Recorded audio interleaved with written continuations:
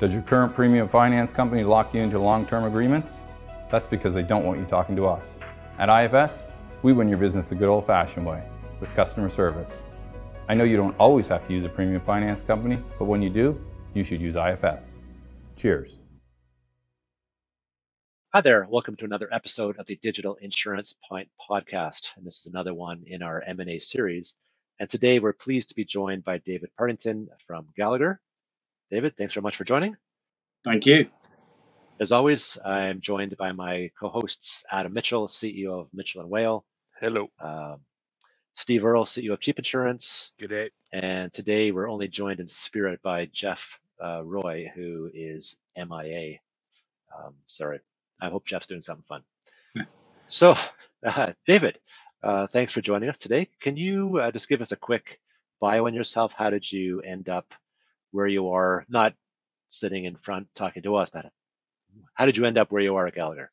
Yeah, well, thanks for inviting me. And first of all, it's a pleasure to get invited to any meeting where you're actually legitimately allowed to drink. So, cheers. Cheers. In terms of my career, I've been blessed. I've had a fantastic career. I've worked with small brokers, large brokers, insurance companies. I joined Gallagher in 2012 in the UK. Worked there for a couple of years running our retail business, and then in 2014 was asked to come over to the US and spent 6 years running our small business operation in the US, and then back at the end of 2019 got the job as CEO in Canada. So delighted to join you in that capacity. Excellent. That's great. So we've just lost Steve. So I'm going to do a little shout out to our sponsors while we wait for Steve to come back in. This is the obviously downside of working from the cottage.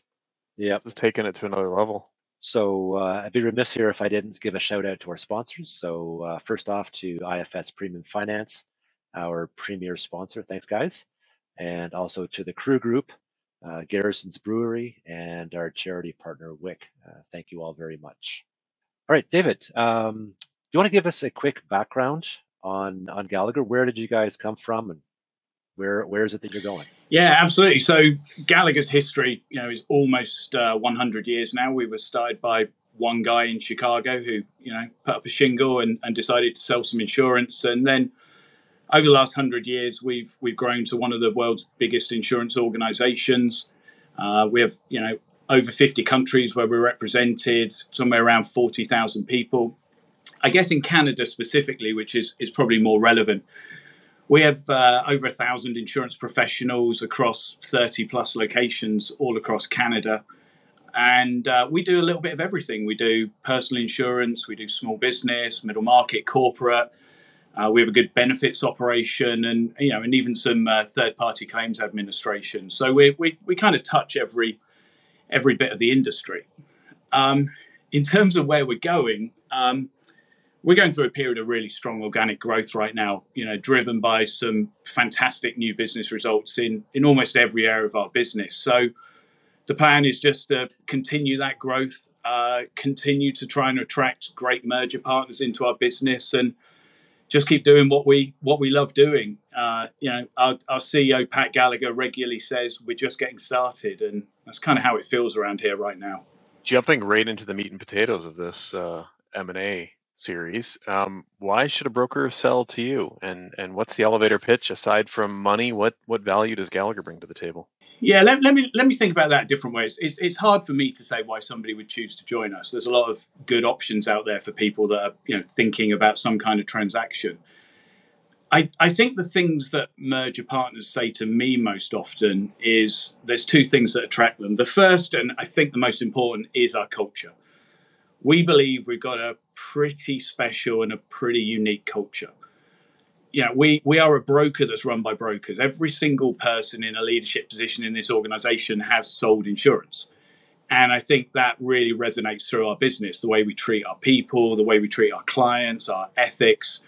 And it's a pretty fun place to work, to be honest with you. It's a really great bunch of people right across the globe, and certainly across Canada. I think the second thing that attracts people to us is really that toolkit that we bring. joining a large organization gives merger partners the opportunity to go out and sell any account they want to sell. When you look at the data tools we've got, the client-facing support tools, just the number of experts across the business, it really allows people to go out and ramp up their growth in a really meaningful way. And I guess the third part is really around the career opportunities it gives for them and also for their teams as well. Those are the three most common themes that I hear from partners that have joined us. What's the target broker for Gallagher? I mean, what are you aiming for in size and geography? And you're one of the unique ones on the episode that could maybe even speak past Canada. I mean, although that's your personal mandate, there might be some other answers as well. Yeah, I mean, I think this answer surprises people. There really is no specific target. We are looking for brokers that we think share our culture and are going to bring something to our organization. We've done, in the last 12 months, we've done the Willis Re deal, that was worth billions. In the last month in Canada, we've done a couple of book purchases that were less than $250,000 of revenue. And, we touch everything in between. We are really interested in anyone who thinks that, 2 and 2, I'll use a cliche, 2 and 2 can equal 7. They're going to bring something to us. They think we can bring something to them. We're not really that concerned about geography, specialism, line of business. And that story, to your point, Adam, really resonates around the world.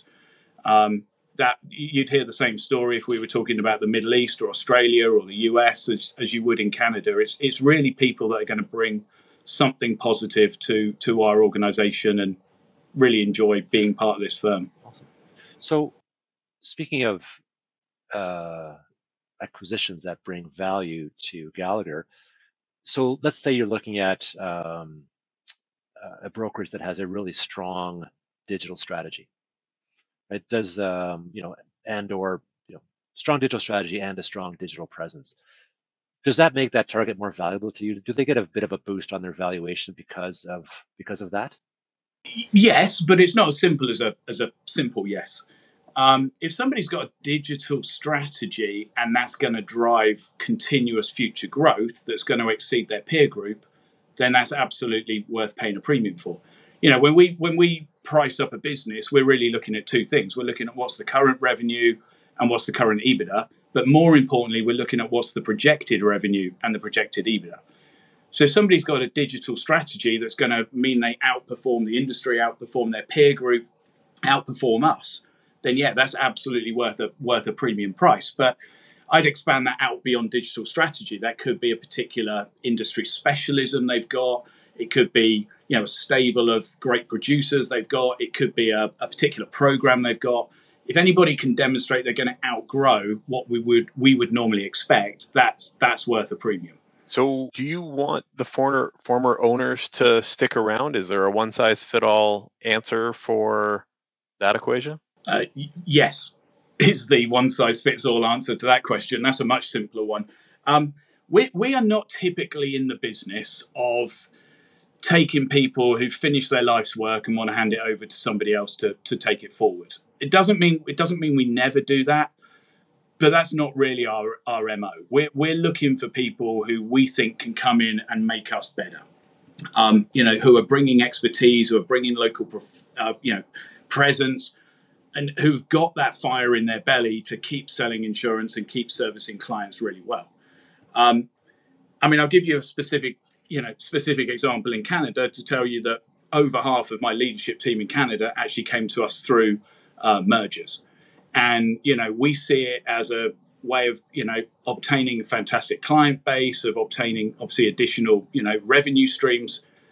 But it's about more than that. It's about bringing in more expertise. And that really is that's always been the foundation of our merger strategy. When Gallagher was smaller, we did mergers because we needed to expand into new geographies. We needed to bring in people who were experts in transportation or private client insurance or medical malpractice. That was the driver of the acquisition strategy, not just a run to try and be bigger for the hell of being bigger. So yes, absolutely, we want people to stay on. David, do you keep the brand? How's the brand work?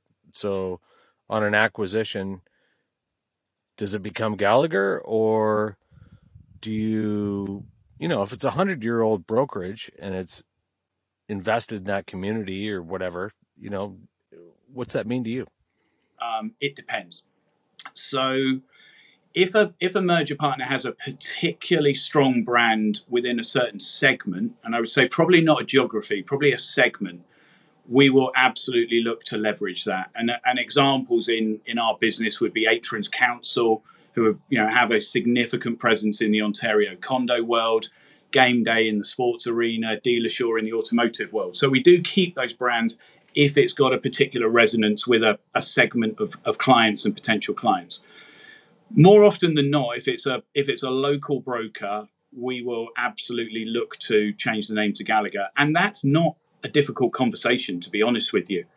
Most of the merger partners, one of the attractions is to actually be considered part of Gallagher and to be able to go to their clients and their prospects and say, hey, I'm now part of this larger organization.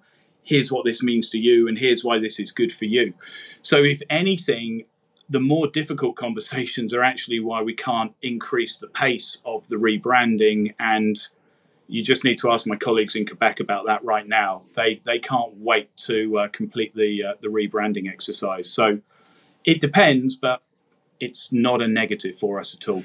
So flipping the script a bit to the employees, the teammates, what's in it for them? How should they be thinking about joining Gallagher? I think this is one of our most compelling stories, to be honest with you. And a lot of agency principals, I mentioned it earlier, this is one of the attractions. For the employees, it gives them a limitless career opportunity. And, that doesn't really matter whether they want to, dive deeper into a particular class of insurance, a particular industry segment. They want to move into a leadership role. They want some opportunities to move geographically within Canada or overseas. You really can take your career anywhere you want to take it. And again, it's probably best described by examples. Three of our industry practice leaders in Canada right now are former employees of a merger partner. The guy, great guy, who's currently running Gallagher's Caribbean operation, was the employee of a former merger partner. So it's a really compelling story I could literally give you hundreds and hundreds of case studies of where employees have been able to achieve their career aspirations. It's something I'm pretty proud of and we talk about a lot. So I'm going to come at this from the carrier perspective, being a former carrier executive, right? And I know when the news comes down the wire that broker A has acquired broker B, the first thing the carrier thinks about is, okay, status quo disrupted. What does it mean for me, right? Forget the employees, forget the owners, forget the brand. What does it mean for me and my book of business? So so what is in it when Gallagher acquires another operation? What's in it for those affected carriers? Who wins? Who loses? They absolutely hate it. They change their phone numbers. They won't talk to us. They scream at us. No, of course not. We deal with most of the carriers in Canada, and I would say they are largely supportive of our merger and acquisition strategy. Our books of business are growing with virtually every carrier organically. We try to maintain a relationship with all the carriers that we work with. We try and grow those books. We try and ensure they're profitable. And I would say overall, the carriers are very, very supportive. Hey, loyal listeners, when you hear me say CAS certified, that means that we use them in our agency. Are you a local insurance agent looking to take your business to the next level? Write more business and see your agency succeed with NBS, aka Nationwide Brokerage Solutions. But like in today's world, we use these initials like it's cool, because it is. It's hip. At Nationwide Brokerage Solutions, they offer the challenges local agents face in the constantly changing market. That's why they offer a wide array of personal and commercial markets and policy options to help you meet the needs of your customers, no matter how unique they may be. With a team of experienced and dedicated professionals that provide you with the support and the guidance you need to see your agency succeed, Nationwide Brokerage Solutions is here to support you every step of the way. Don't you survive in the competitive insurance industry? Thrive with Nationwide Brokerage Solutions today. Get started today and learn more at mbsbrokerage.com. That's where you learn more, mbsbrokerage.com. CAS certified. So, yeah, I guess it's over to you, Adam. Perfect. We should have got hats. I could have had like a Steve hat and then a Jeff hat, and then you put on yours. Yeah, God bless Steve for trying to sign in and out here. He keeps seeing him blip up. I would have thrown my laptop in the lake by now if I was him. I'm shocked he hasn't punched it. He probably has. This is probably why it's not working anymore. Okay, so on to valuations. How do you value a brokerage? Is it EBITDA? Is it top line? Is it other? And where do you think multiples are going? Yeah, I mentioned earlier, it's fairly simple the way we do it. I mentioned earlier, we look at current revenue in EBITDA and we look at projected revenue in EBITDA. And then we apply a multiple to the pro forma number that we very, very transparently agree with the merger prospect. I really don't like commenting on multiples, and I'll tell you why. Because what are you talking about a multiple of? Are you talking about a multiple of, the last 12 months financial statements numbers? Are you talking about the rolling 12? Are you talking about, the best case pro forma in the world ever? Multiples is only one part of the equation. And I think the way we value, and I don't know if it differentiates us, but it's something we believe in, is really defining what the pro forma looks like. What should be in, what shouldn't be in, what are we going to give credit for, what are we not going to give credit for, and then applying a multiple to that. So it's not something that's easy to do. And I think multiples get bandied around a little bit too carelessly, to be perfectly honest with you. A deal that might be 12 times, pro forma EBITDA might look like it's 25 times prior year's actual numbers. Is, what's the multiple? So I think the transparent way we go through that with our merger prospects is right and a good way to do it. And I guess at the end of the day, we must be reasonably good at pricing, because globally we do dozens and dozens of deals every year, and people selling their business and their advisors are very smart people. So I like to think we come up with a very fair number, and there's always a negotiation. So we get there in the end. And you're right. There is. I've been personally asked, I don't know, many times over the last 10 to 15 years, when will broker, M&A activity slow down?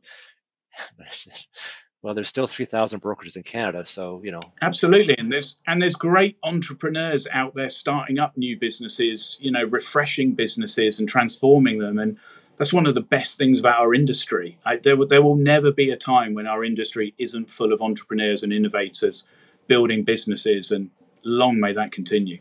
So, what can a broker do to make their business worth more? Right? Is when you look at your performance, when you look at what you're going to pay, do you? Is growth favored? Is EBITDA favored? Is a strong loss ratio resulting in regular good CPC is favorable? Digital leads. What are the things that a broker can do if they want to sell 18 to 24 months down the road? What things they can do to maximize the size of the check you guys would give them? The most important thing is demonstrate revenue growth and a path to future revenue growth.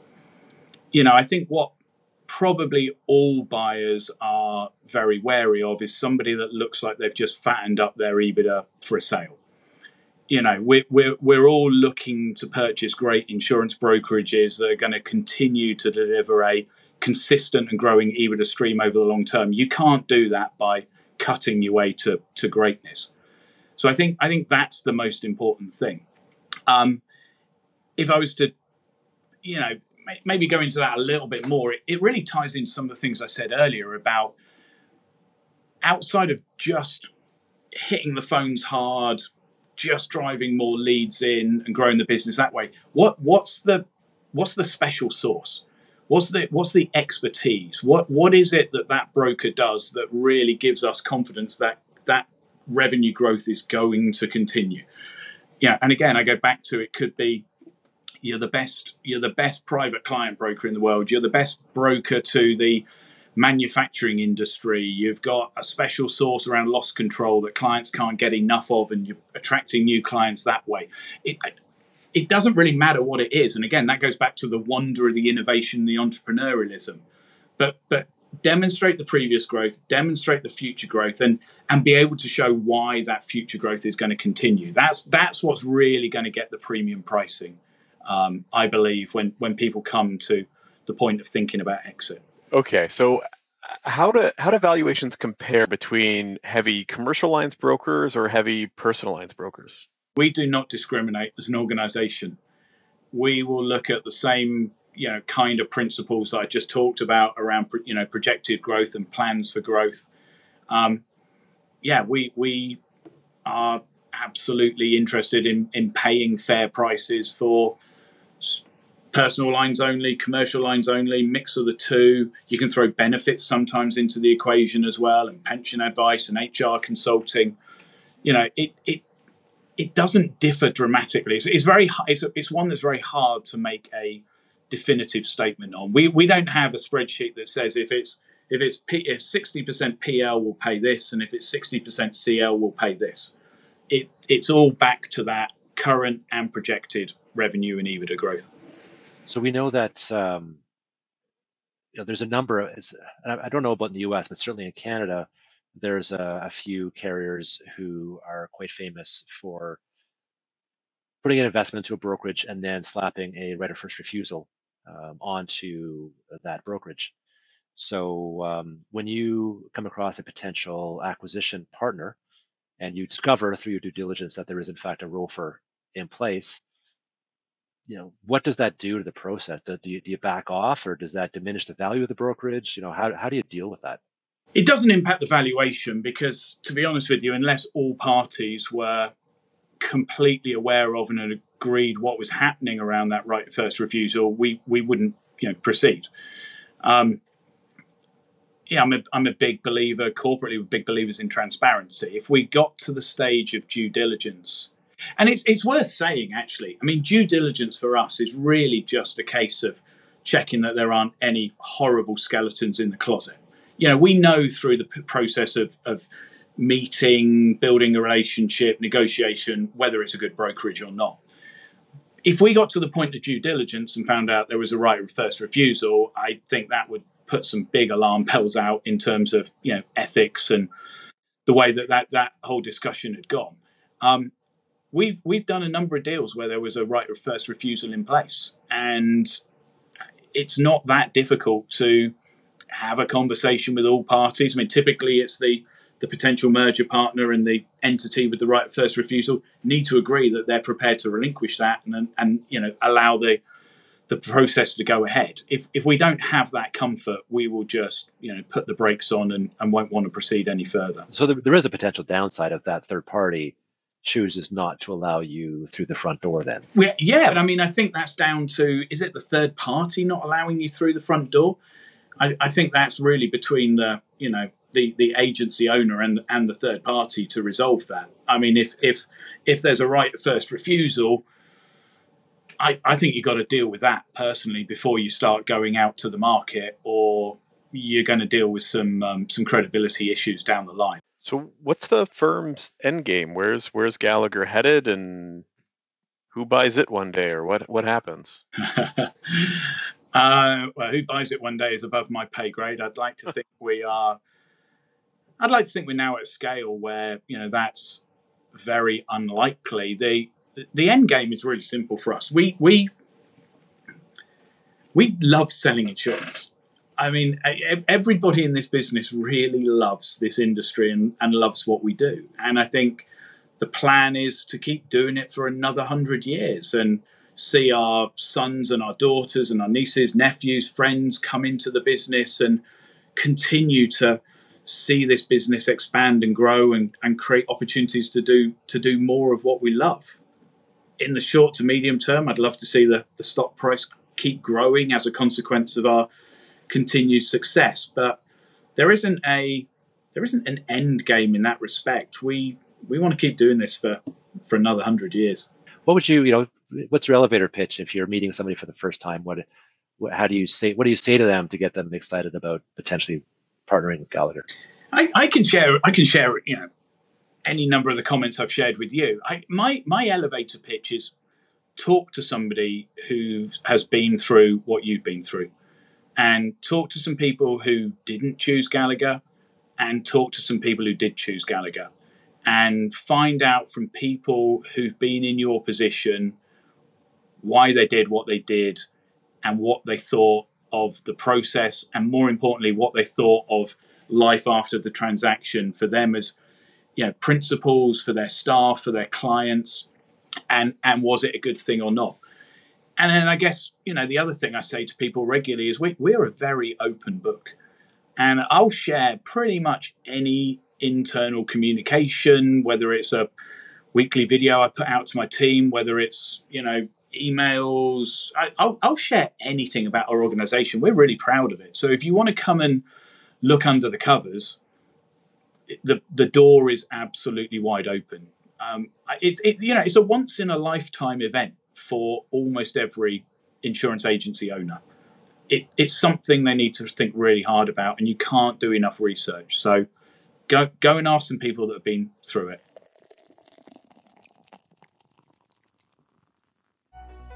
Is retention important to your brokerage? Of course it is. That's why at IFS, we have a cancellation prevention process. Want more details? Give us a call. I know you don't always use a premium finance company, but when you do, you should use IFS. Cheers. Hello, loyal listeners. Hey, are you a local agent struggling to find markets for your client? Maybe you, maybe not. Look no further than Nation Brokerage Solutions. With over 200 carriers, their comprehensive options give you what you need for your customers' ever-changing needs. With NBS, as they say it in the cool world, you can confidently offer a wide range of options to better support your customers and grow your business, aka agency. Don't settle for less. Do more with NBS. For more information about nationwide brokerage solutions, visit nbsbrokerage.com. CAS certified.